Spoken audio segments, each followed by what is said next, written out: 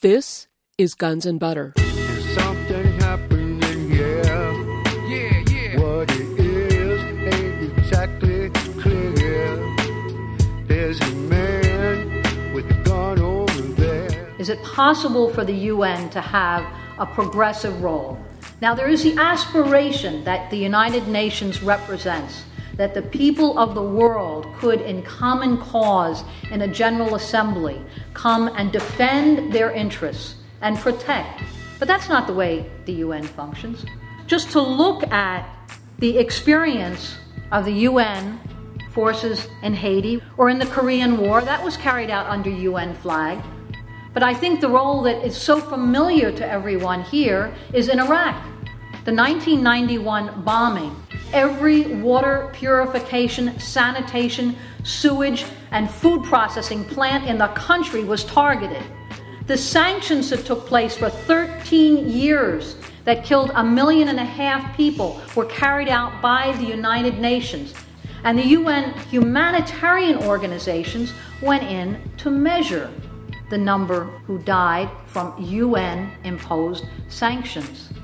So this is a reality. It sounds very good to say, well, the UN should come in and help the people of Sudan. And isn't that better than the US? But actually, it is the same thing. I'm Bonnie Faulkner. Today on Guns and Butter, Darfur, an open discussion about intervention, regime change, and the politics of genocide, Part 2.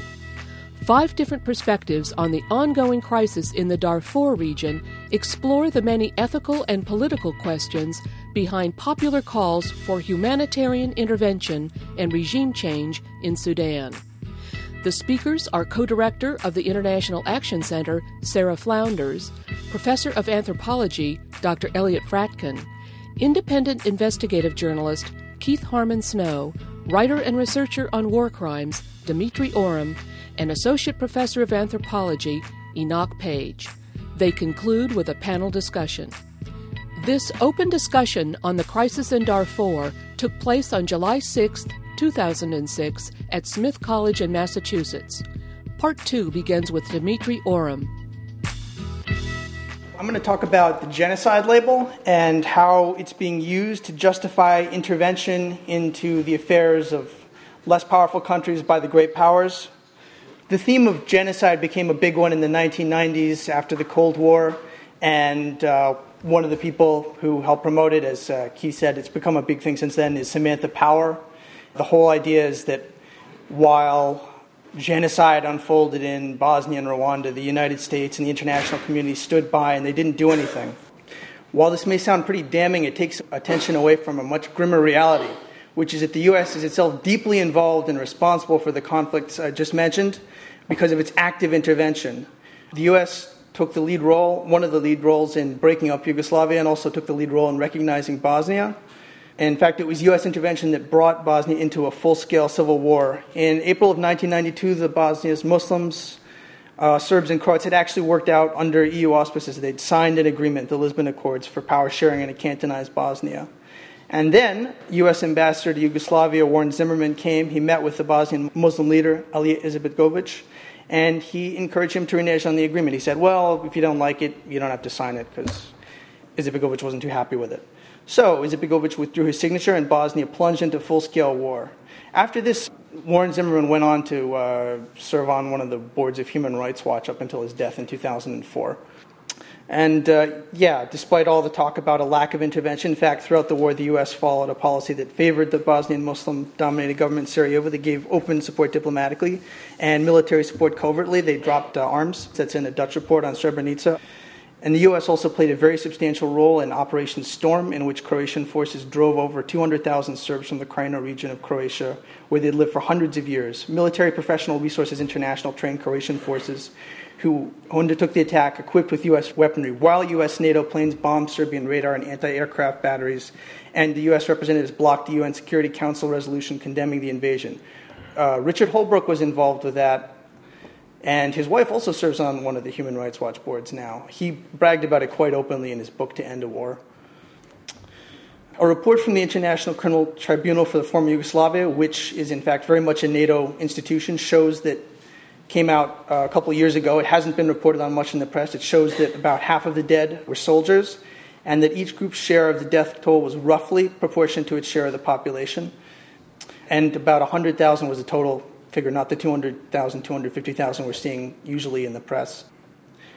And this is interesting because the IC2A is not a fair and impartial tribunal. It has deep ties to the NATO powers, and it played a key role in promoting the tale of Serbian aggression. It proved its loyalty by indicting the Yugoslav president during NATO's bombing campaign and refusing to even investigate NATO war crimes.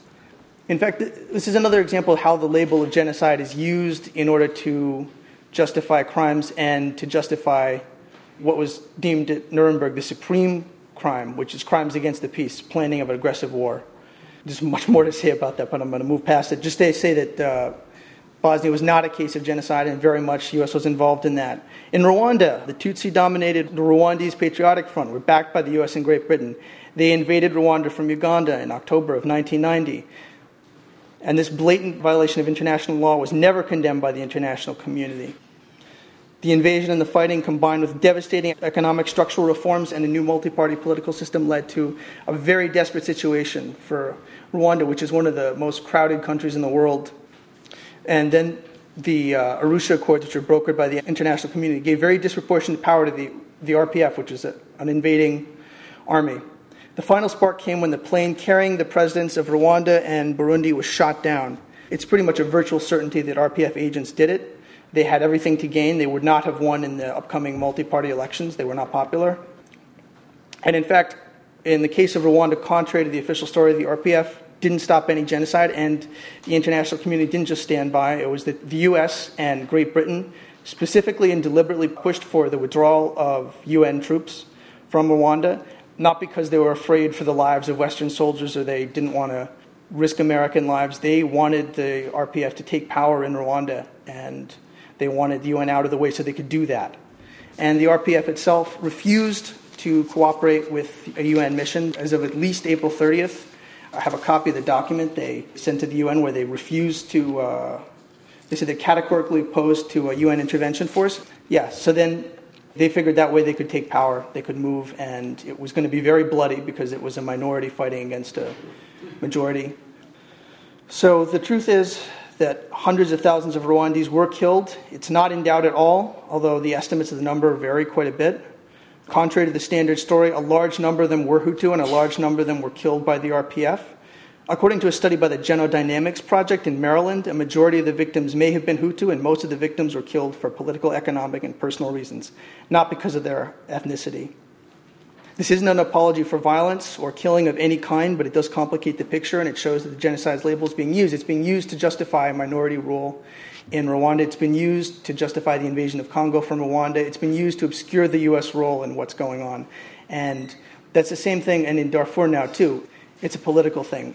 There was a long campaign that the U.S. has undertaken in Sudan, as has been elaborated on or mentioned by the previous three speakers, that the U.S. was definitely involved in funding the Sudanese People's Liberation Army. Earlier, slavery was mentioned, and there were a lot of reports of slavery in the U.S. press. This was proven to be a scam. There's a CBS 60 Minutes that shows how this is not correct, and a number of articles have shown that. This was used to funnel money for the Sudanese People's Liberation Army, that this was taken, and they staged these ideas of slave redemption, that they would round up local villagers and people and have them pose as slaves, and they would take money from these various Christian groups, including Christian Solidarity International was a big one. Again, I think the problem is with all these that it's the active U.S. intervention, it's not the lack of an intervention. The United States was, and still is, very involved in Sudan. American mercenary groups are there, private military contractors. DynCorp has a contract to assist the African Union mission, allegedly with logistics and housing. What are they doing there? Why is the contract, of course, it's with a private company, so it's shrouded in secrecy. We don't know exactly what they're doing there. And it's very important to ask these questions, like why are private military contractors there? Pacific Architects and Engineering, it's headed up by one of the former heads of covert operations during the Gulf War.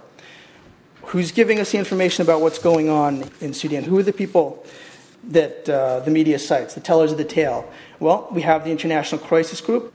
John Prendergast works for them. He was the National Security Chief, Head of Affairs for Africa during the 1990s under the Clinton administration, when the U.S. was deliberately pushing a policy of regime change, and also when they launched their illegal attack on the pharmaceutical plant in Sudan in total violation of international law.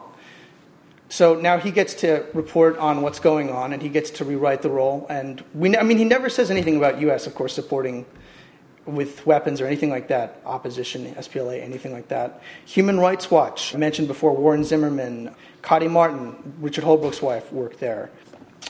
We have also Mark Gillespie of Human Rights Watch. He worked for the Pentagon for 7 years. He came up with targeting for thousands of aim points on hundreds of targets for the bombing of Iraq and Yugoslavia. War is undertaken in complete violation of international law. You have Jumeirah Ronay. She has been quite hostile to the Sudanese government, but she also gave a eulogy for one of the lead SPLA fighters in 2001. Alison DeForge, who worked for the U.S. State Department, maintains close ties with the Pentagon.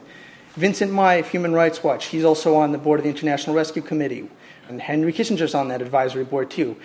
It goes back a long way, and it has deep ties to Bechtel and the intelligence community.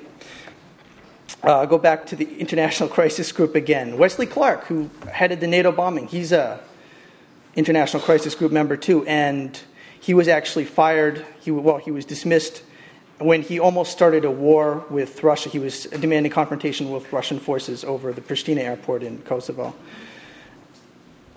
Morton Abramowitz, Samantha Power's old boss, he helped get weapons to the Mujahideen in Afghanistan during the 1980s. Old State Department hand. He was also one of the senior advisors to the KLA delegation at the Rambouillet ultimatum. That's when, prior to the bombing of Kosovo, and this is why the bombing really happened, the U.S. government essentially put in a demand calling for the virtual occupation of all of Yugoslavia, and the leadership of Yugoslavia had to refuse that, just because no country would sign. You can ask anybody, that knows about this. People, even very hostile, will have to admit that. There was no way a sovereign country could sign that. So we're looking here at what's going on in Sudan, and we're looking here at the U.S. role in it. And we're not hearing the real story from anybody. Janjaweed have attacked police stations as well. They're not all controlled by the government. And if we have private military contractors in there, if you have U.S. covert operations around in Africa and you have these massive military installations, because we never hear much about Africa really, except in the way that the media wants you to hear it. So what are we not being told? What is it that's really going on? It's a very broad label, Janjaweed, like Arabs on horseback. Is that really who's doing all the killing? Rebels have hijacked humanitarian aid. They've killed humanitarian aid workers, and they fought with each other. They fought against the government. They've fought against some of the tribes, and you have all the neighboring countries involved. So I say that very first we have to look and see what's happening. As long as the debate is conducted in false and misleading terms designed to cover up the actions of the powerful, there will be no true improvement and no peace. If you want a real look at the tragedies of U.S. foreign policy, what's really going on, not this nonsense about a failure to intervene, but about the U.S. active interventions around the world from after the Second World War, I would recommend a book by William Blum called Killing Hope. If you want to look at, the U.S. Holocaust Memorial Museum as well was a big player in publicizing all this stuff. Well, have they ever got into the role of U.S. companies in doing business with the Germans during the Second World War, or have they gotten into the U.S. and CIA recruitment of Nazis during the Cold War era? That was even out there in the New York Times, I think, a couple of weeks ago. It's a very powerful elite group, and everything that you're seeing is being turned on its head, so that you have humanitarian intervention and basically wars of aggression are painted as popular actions to help people, and it's just not the case at all. What you have with, for instance, the UN and NATO presence in Kosovo, you have an ethnically cleansed region where the Albanian terrorism and Albanian mafia rules the roost, and that's considered fine. There are a real lot of problems and double standards in human rights, a lot of questions that have to be asked, a lot of things that need to be brought up in this debate, and it has to be reframed. As long as the West claims this responsibility to protect, which is a new concept since the early 2000s, Canadian Commission on International Intervention and State Sovereignty came up with this idea of the responsibility to protect, which paved the way for intervention in the affairs of less powerful states. It said that states have a duty and a responsibility to protect their own citizens from humanitarian catastrophe and from violence and killing or genocide, and if they don't do that, then the international community could intervene either through the UN or, if that fails, through the other states. Well, one avoidable catastrophe is the economics, all the neoliberal economic policies that are crippling countries. But they're not going to change that because that doesn't work with the current global system. And if we look at the way power is distributed, the way things are going, we'll see that, in fact, it's just going to be another pretext to intervene and have the more powerful states take over or cite their responsibility to protect, to take out groups or leaders that they don't like. It's not about human rights. It's about interests. Keith mentioned, for instance, oil, Gulf Arabic, and other places. It's about geostrategic objectives, the expansion of NATO. I will have to wrap this up by saying that we need to expose the actions of the powerful and debate on honest terms just to see and talk about what's really going on.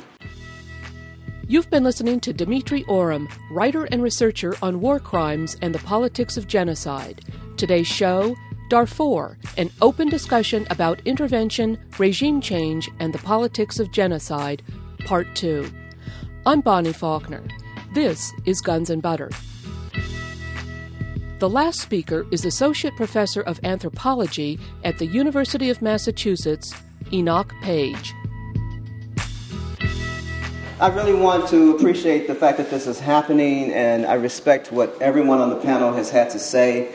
As an anthropologist, the kind of work that I do is a little bit different than my colleague and Dr. Fratkin. I look at race. I look at race and how race has been turned into racism. Everybody in the United States has been extremely badly educated about the problem of race and racism. Extremely. And so if you can just hold that thought and entertain the possibility that what I want to say to you might be true, I would encourage you to really think about how this particular phenomenon might fit into a larger pattern that at one point was a Western pattern, but that it increasingly is becoming a global pattern. And in order to think about it, you have to recognize that racism is a cultural construct. When we talk about people being black or white, we're not really talking about their phenotype. So when you hear me say things like white privilege, please don't get nervous, because I'm not casting any blame on anyone, particularly anyone in this room, because you must be friends if you came here today to be educated about this problem. I do not see you as an enemy. However, you and I both need to think about how you and I both benefit from white privilege, right? If you and I both can think about how we all as Americans benefit from white privilege, then the first thing that you have to ask yourself is how white privilege is primarily responsible for global warming. That is exactly the point that Al Gore has made in his recent film, An Inconvenient Truth, that I urge you to see if you haven't seen it yet. He is demonstrating that the energy consumption footprint of this country is exponentially larger of any other country on earth, and it always has been. It is only now starting to be threatened by the ascendancy of the third world nations, who so far have been held back. But because they're no longer directly oppressed as they once were by colonial governments, they are now engaging in a process that we encourage because we want to make money off of them, called development. And that process turns them into citizens/consumers, and that is a product of what we call democracy. Democracy is a process that is designed to allow a certain amount of public discourse to occur so that people will be happy consumers/citizens. It is designed to encourage and propagate their buying and selling more than it is their voting and thinking. The more that you buy and sell, the better citizen you're considered to be by your leaders. So if you can hold that in mind, then what I'm suggesting to you is that not everybody gets to be a citizen at the same time, right? People who learn to identify as white in this country were allowed to be citizens first, and not all of them, only some of them. Eventually, some female people like that got to be citizens. Eventually, some poor people like that got to be citizens. So who gets to be a citizen in a Western democracy is a processual experience. And in order to justify or rationalize the process, you create these gender, class, and race indexes. And you start marking people. And you use this system of marking people to determine, okay, who are we going to let into the door today? Who are we going to allow to consume more today? Who are we going to allow to get paid so that they can afford consumption? When you think about it in these terms, you understand that the whole idea of Darfur being linked to Western business is not just so that individual people can personally prosper. That is certainly true. There are profits to be gained for individual people who own these companies. But it's also true that their progress and their prosperity becomes American prosperity. And it becomes Canadian prosperity. And it becomes British prosperity and French prosperity, etc. It even becomes Australian and New Zealand prosperity. So we need to recognize that the richer nations on the planet are the whitest nations on the planet. That's what white privilege is. It's not just because white people are smarter. It actually is because we dominate people more effectively than other people. And we dominate them more effectively because we're willing to kill more people than many people in the past have been willing to do. We have the technology that we develop in order to be able to do it as efficiently as possible. And because we've become increasingly civilized, we want to make sure that our technology can kill at a much more distant way. We don't want to get our hands bloody. If we can't send a smart bomb to do it for us, then we'll send somebody black to do it for us. So just think about that, right?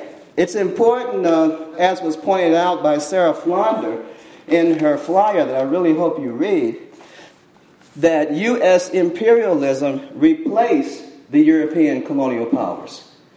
And yet, when I talk to scholars who understand the whole concept of social change, political power, diplomacy, foreign relations, they have a tendency to want to talk about imperialism as if it has nothing to do with racism.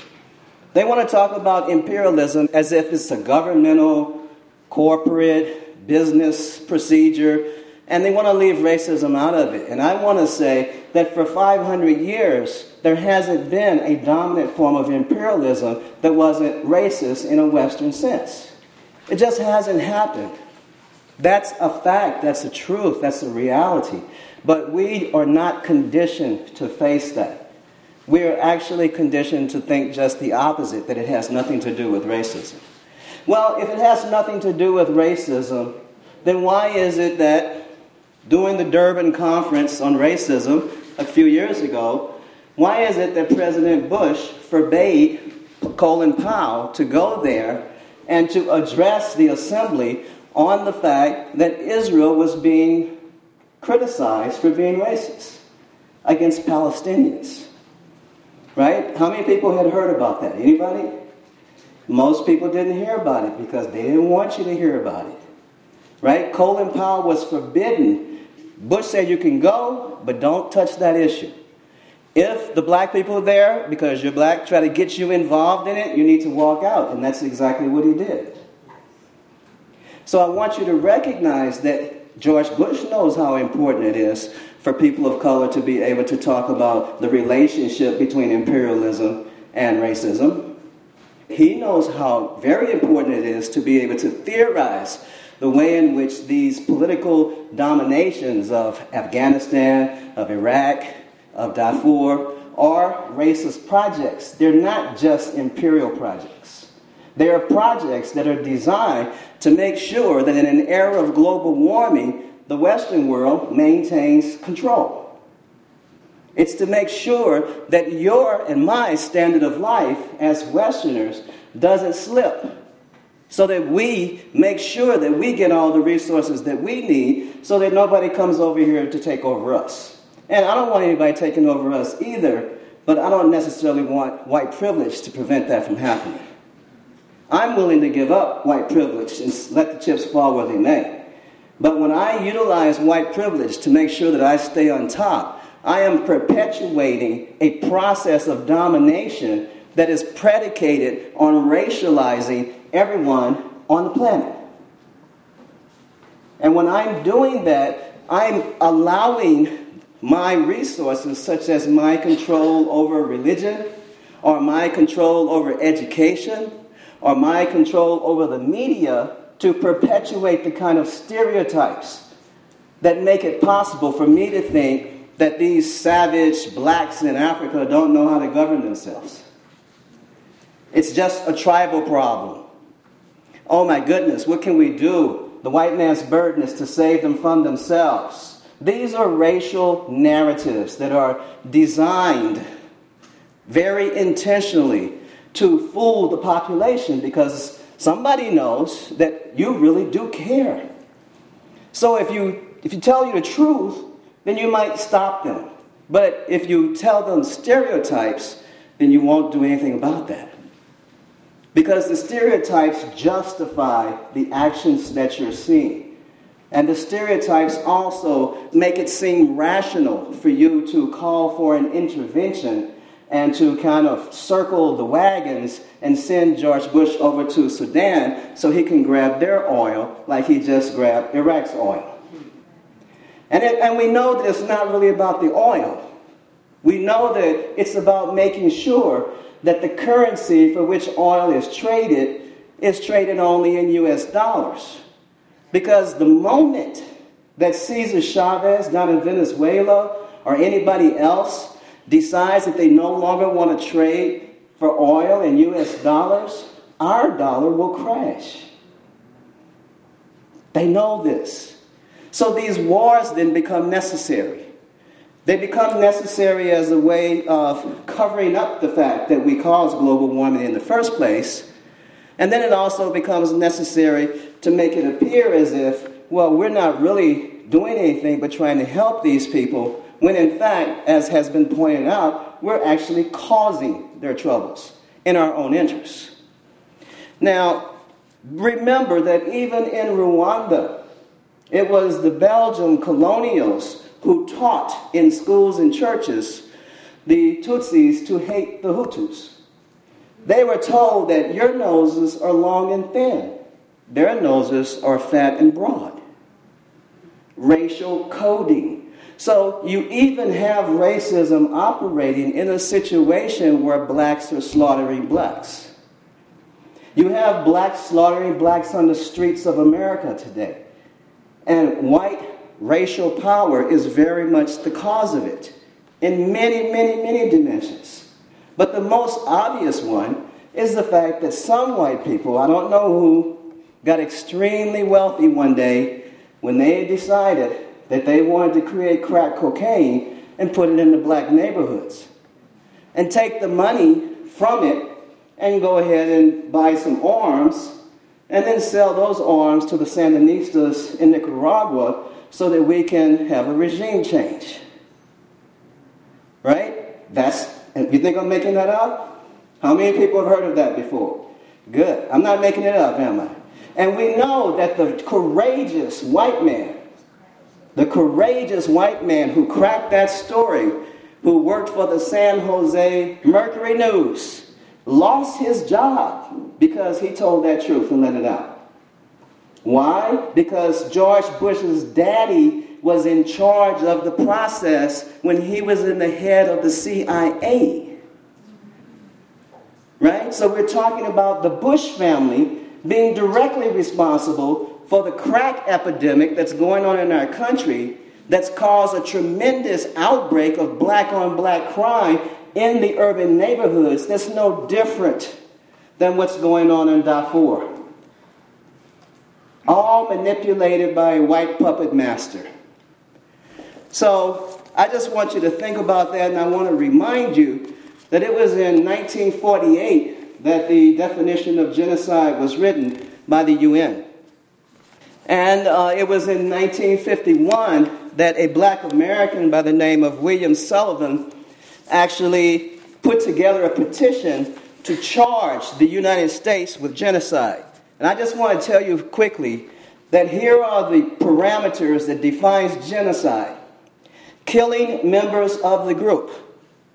causing serious bodily or mental harm to members of the group, deliberately inflicting on the group those conditions of life calculated to bring about its physical destruction in whole or in part, imposing measures intended to prevent births within the group, forcibly transferring children of the group to another group.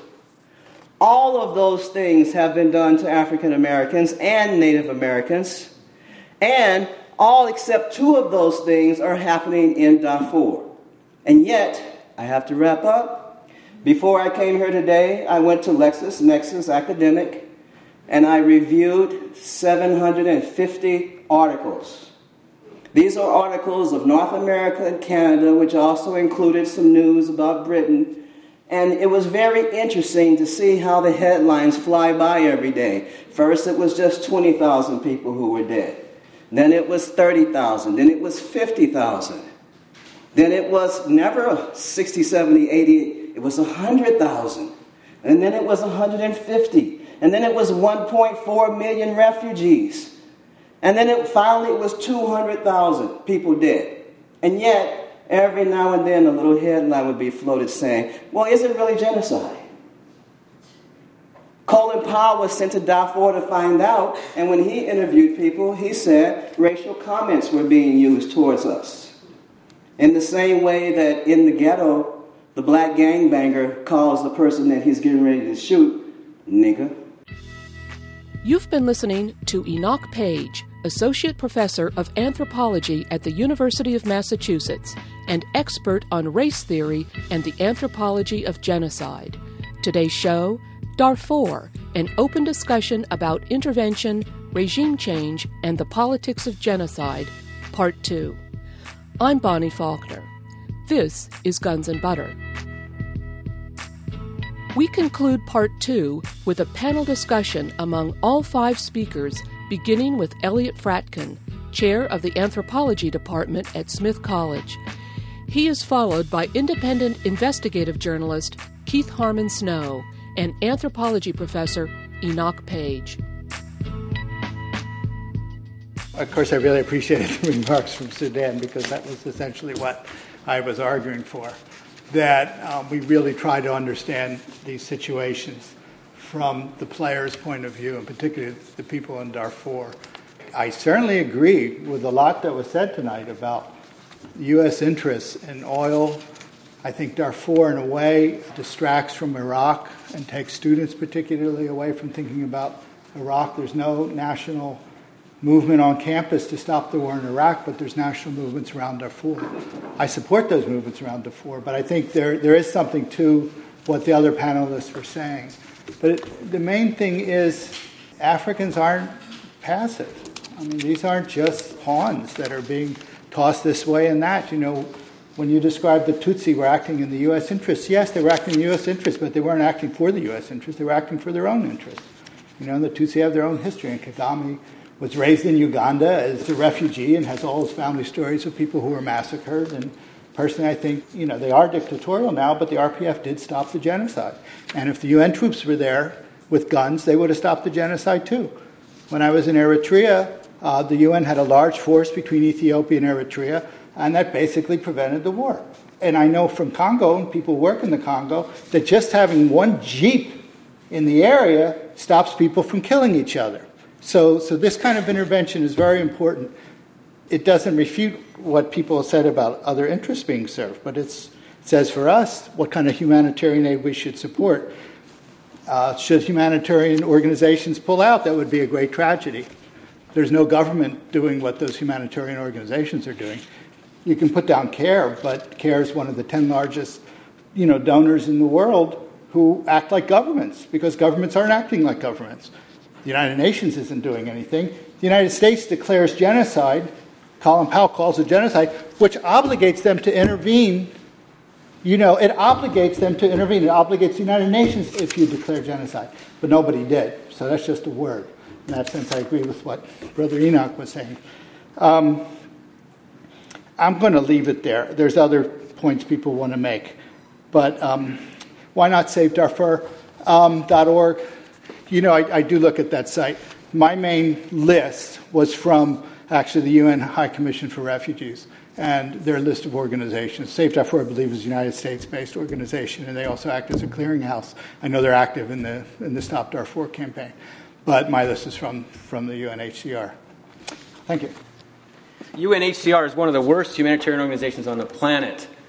In Ogoni, when I interviewed refugees there, the UNHCR was working with Shell Oil Company. The Ogoni refugees' number one enemy is Shell Oil Company. They were helping to massacre the Ogoni people. UNHCR in southern Ethiopia, even the UNICEF group that I worked for, says, we can't talk to UNHCR, don't go near them. They work with the government, they're spies, they're killing people. This is what the UNICEF told me.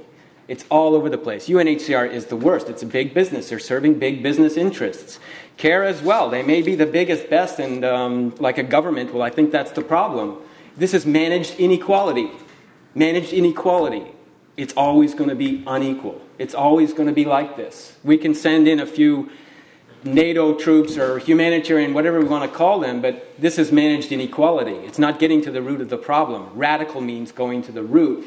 There is no radical discussion of the problem in Darfur besides what, as far as I'm concerned, what you've seen here today. Now, I have attended panels at Smith on Darfur since at least 4 years ago and was not allowed to discuss the issues that we're raising today. And I think you know that very well. In fact, if you look at my 93-page report on genocide in Ethiopia, you will see it's based on people's testimony. Hours and hours and hours on the ground where people are being shot, raped, and killed all around us. It's 93 pages. You know what happened to it? It's in the UN. It's not being released. The genocide in Ethiopia is going on. If I speak up, I'll never get another job. That's the problem. That's the problem in Darfur. I'm totally in favor of hearing from the people. It's the same thing Elliot said. It's the autonomy of the local people. If we're interested in local people's autonomy, why aren't the Sudanese people being heard? From all sides, from the south, from the north, everything. I'm in totally inclusive democracy. But we also have to talk about the CIA and these incredibly powerful forces at work. 2 million people dying and being raped in humanitarian camps. The number of people dead in the Congo since 1996 is exceeding 6 or 7 million. The International Crisis Group, who goes in and creates the statistics, they say 3 or 4 million. People on the ground in Congo say 10 million. The numbers game. That's a big issue. Hollywood is all over this. This is structural violence. It's the nature of the system to maintain this white privilege.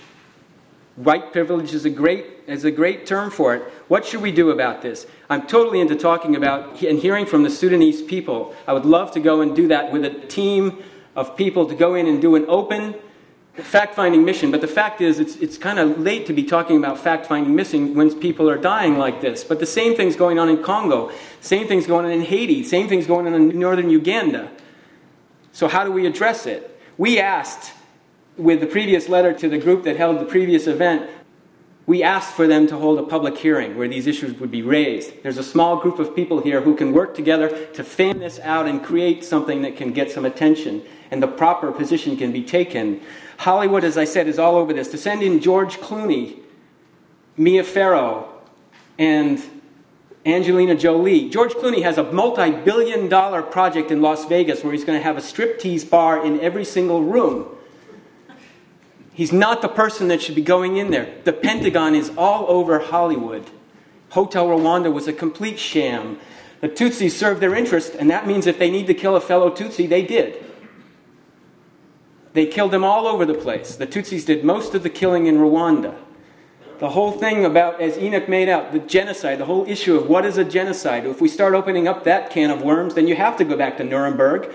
Because under those 3 programs, Project Paperclip and Operation Sunshine and Project 63, the worst Nazis were brought into the U.S. military establishment, including NASA. NASA has huge programs over Darfur now, producing these incredible maps that don't look like that. And it's for USAID. They know exactly what's where. The minerals, the raw materials, the villages that have been burned, but we don't know who burned those villages. I've worked on this stuff in many places in Africa. I don't know who's killing those people. It's wrong, but I'm not going to accept that it's what we're being told. And what we should do is not what we're being told either, because as I said, 10 years from now, it's going to be the same story. 2 years from now. In Congo, the MONUC forces. MONUC is the UN Observers Mission in Congo. Without the MONUC forces, it would be far worse than it is. That's ugly. I mean, I have some good friends who work for MONUC, dedicated people working in the United Nations. Good people working all over the place for CARE and Doctors Without Borders. One of my closest friends resigned from Doctors Without Borders in Congo because they were doing more damage than they were good. She can't talk about that.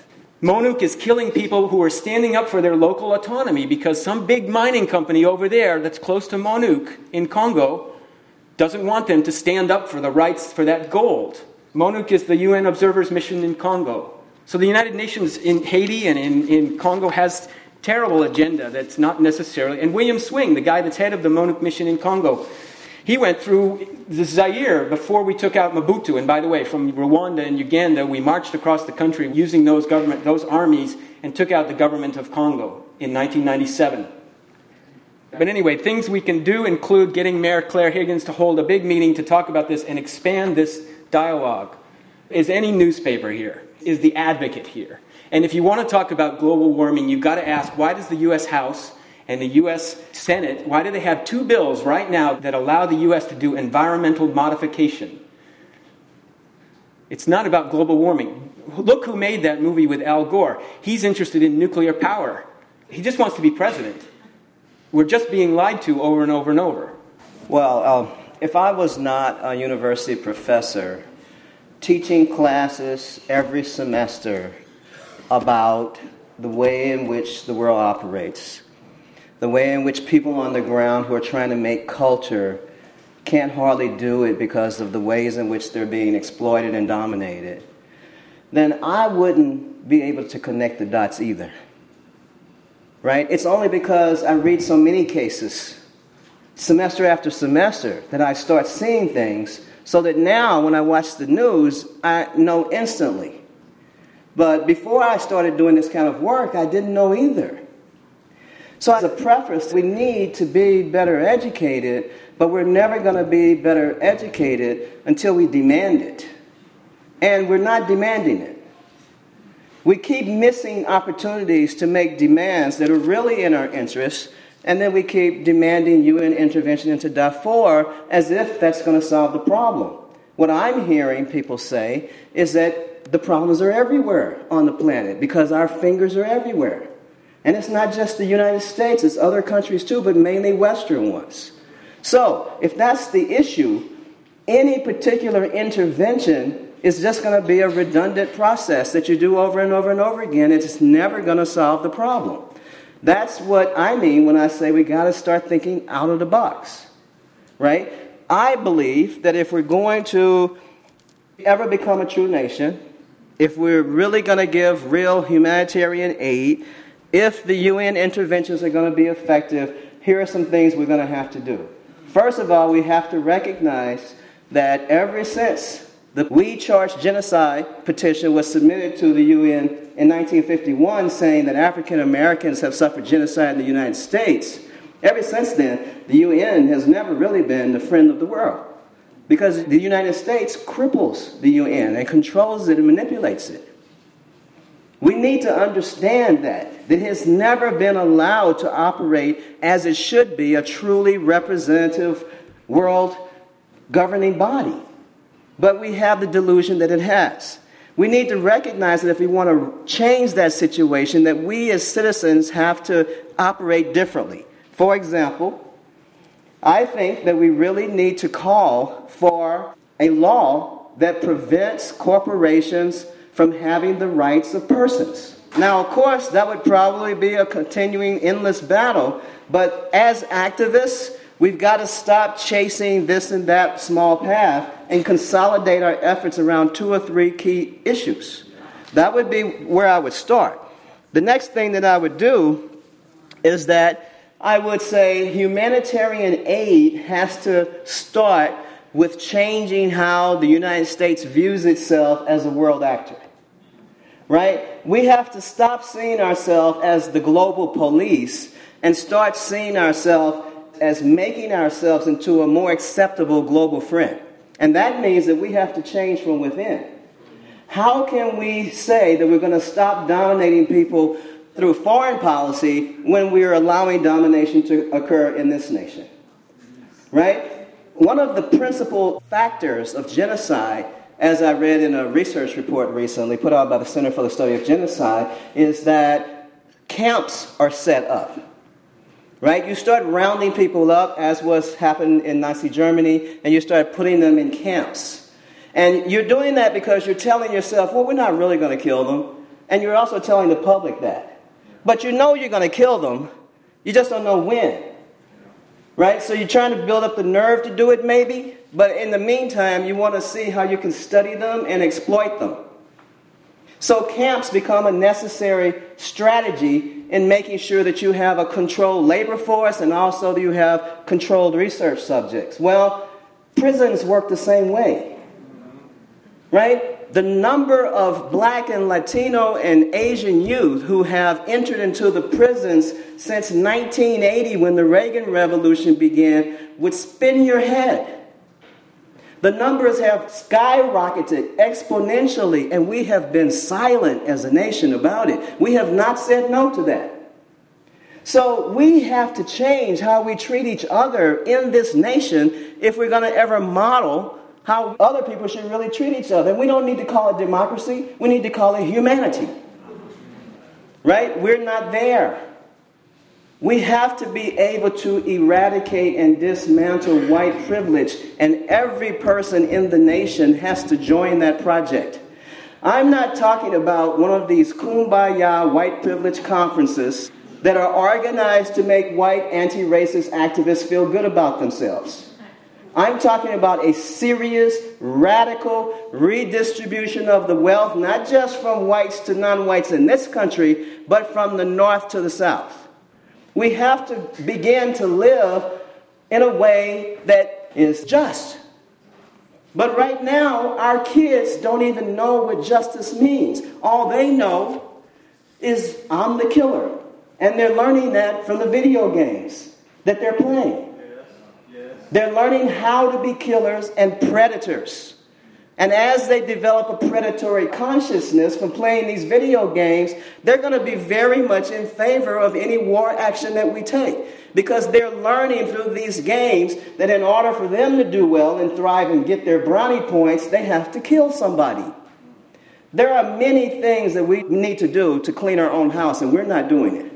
So that's how we need to behave if we want to create a humanitarian country and have true humanitarian aid where we're really truly helping people, because we've learned how to help them by helping ourselves. We're not doing it right now. You've been listening to Associate Professor of Anthropology Enoch Page. He was preceded by human rights and genocide investigator in Africa, Keith Harmon Snow. Today's show, Darfur, an open discussion about intervention, regime change, and the politics of genocide. Part 2.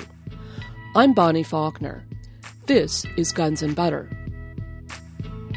The panel discussion concludes with writer and researcher on war crimes, Dimitri Oram, followed by co-director of the New York International Action Center, Sarah Flounders. Actually, something that's interesting, Genocide Watch, which is a human rights group, they claimed that the Sandinista army committed genocide against the Contra force, just to show how that term has been abused recently.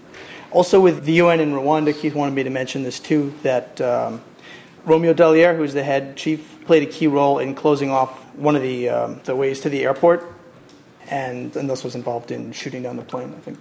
And I don't mean to say that people aren't actors in their own destiny, but I think we have to acknowledge the outside forces and U.S. and the other imperial powers being some of the strongest ones. And I would dispute that the RPF stopped the genocide. If they'd wanted to do that, they could have, and there are RPF defectors that say that that was not in their interest at all. That they knew this was going to happen when they shot the plane down. This was going to spark this off, and they did it anyways, and in blocking and lobbying against the UN mission too. I mean, that they were just interested in control, and they knew by that point too that it was bloody and it was going to continue being bad, and they didn't care.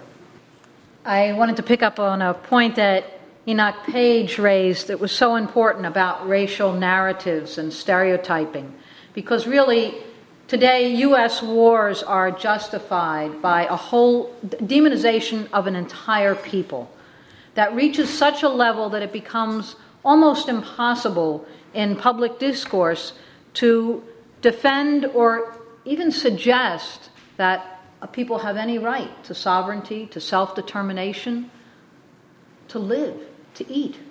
The demonization of the Iraqi people, of the Palestinian people, or the people of Iran, where there's actual discussion of whether to carry out a nuclear war against Iran, or Korea. And of course, it was earlier done on Vietnam, and we could go on and on. And a point that I thought that was very important also that Enoch raises, it really comes from this, is that in terms of looking at the role of the UN, that it is the U.S. who has crippled and controlled the UN. This document, We Charge Genocide, that was taken to the UN and demand, it should be taught in schools. This document shouldn't be allowed to die, and it has. And it should be read and studied because it was an appeal to the UN to look at the conditions, the systematic destruction of the African American people as a people, and that role in U.S. history and today. And you couldn't have a discussion of genocide without looking at that, because unless we look at U.S. history, unless we look at what the U.S. government role has been systematically, then it's not really an objective discussion.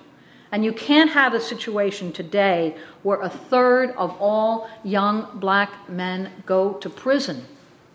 That's not genocide. That's not the systematic destruction, or where the life expectancy of black men in the U.S. today is lower than Bangladesh. Now, if we're going to look at and use terms like genocide, then we got to look at what's going on here at home today, where today still the systematic destruction of Native American people continues. It's U.S. policy. Now, I also just wanted to make a point about the African role in the anti-colonial movements, which was absolutely heroic. The 1950s saw, why did the British and the Belgians and the French and the Portuguese leave Africa? Was it out of any humanitarian interest? Not even by this much. They were absolutely driven out by mass movements, general strikes, armed struggles, guerrilla warfare. Every form of resistance was used, and Africa to this day is being punished for that resistance. That's what's going on. It's a continuation of the anti-colonial resistance that was shown, and U.S. intervention, and British and French, and all of Western intervention, who controls the UN, is part of that attempt to reconquer, recolonize Africa today. Now, that, I think, leads to one other point, and that is on the UN role. Is it possible for the UN to have a progressive role? Now, there is the aspiration that the United Nations represents, that the people of the world could, in common cause, in a General Assembly, come and defend their interests and protect. But that's not the way the UN functions.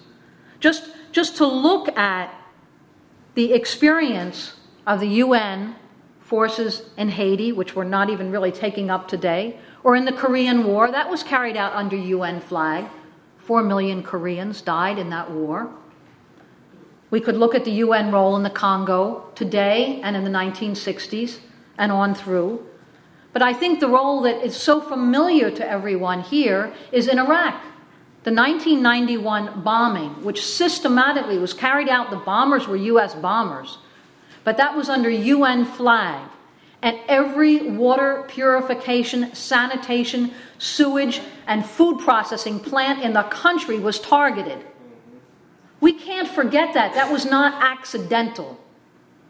The sanctions that took place for 13 years that killed 1.5 million people were carried out by the United Nations at U.S. demand and insistence? Yes. Is the whole world responsible for this? No. But those were carried out by the United Nations. And the UN humanitarian organizations went in to measure the number who died. It was UNICEF reports and World Food Organization and the World Health Organization who came up with the figures of 1.5 million, more than 500,000 children under the age of 5 who died from UN-imposed sanctions. So this is the reality. It sounds very good to say, well, the UN should come in and help the people of Sudan. And isn't that better than the US? But actually, it is the same thing. And it has been the same thing again and again. So we have to look, I think, always at the role of our own government while keeping in mind that this is not our government. It is, today in the U.S., we have a plutocracy, a role, a control by the very richest, less than 0.5%, 200 billionaires that control and own more than 2 billion people. These are the figures, and they control our lives too. They shape the way that we look at political issues. And when we stand up to that and resist the racist demonization, when we resist the justification for new wars, we really play a role in humanizing ourselves and our children. And we give enormous inspiration. The fact that there is a movement against war, against colonization, against U.S. domination in this country, people around the world, that excites and it moves them and it gives them hope. Something happening here. Yeah. What it is ain't exactly clear.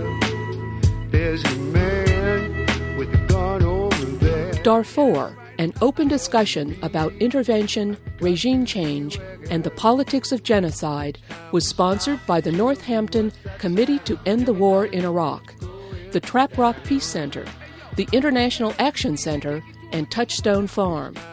Audio courtesy of Charles Jenks of the Trap Rock Peace Center. Visit their website at traprockpeace.org. Sarah Flounders of the International Action Center can be contacted at iacenter.org. The website for Keith Harmon Snow is allthingspass.com. Guns and Butter is edited and produced by Bonnie Faulkner and Yarrow Mako. Our engineer is Bonnie Bone. To leave comments or order copies of the show, call 510-848-6767, extension 628. Email us at faulkner@gunsandbutter.net or visit our website at www.gunsandbutter.net. Hey yo, these are some serious times that we living in, G. And a new world order is about to begin. You know what I'm saying? Now the question is, are you ready for the real revolution, which is the evolution of the mind? If you seek, then you shall find that we all come from the divine. You dig what I'm saying? Now if you take heed to the words of wisdom that are written on the walls of life, then universally we will stand, and divided we will fall, because love conquers all. You understand what I'm saying? This is a call to all you sleeping souls. Wake up and take control of your own cipher, and be on the lookout for the spirit sniper trying to steal your light. You know what I'm saying? Look within inside yourself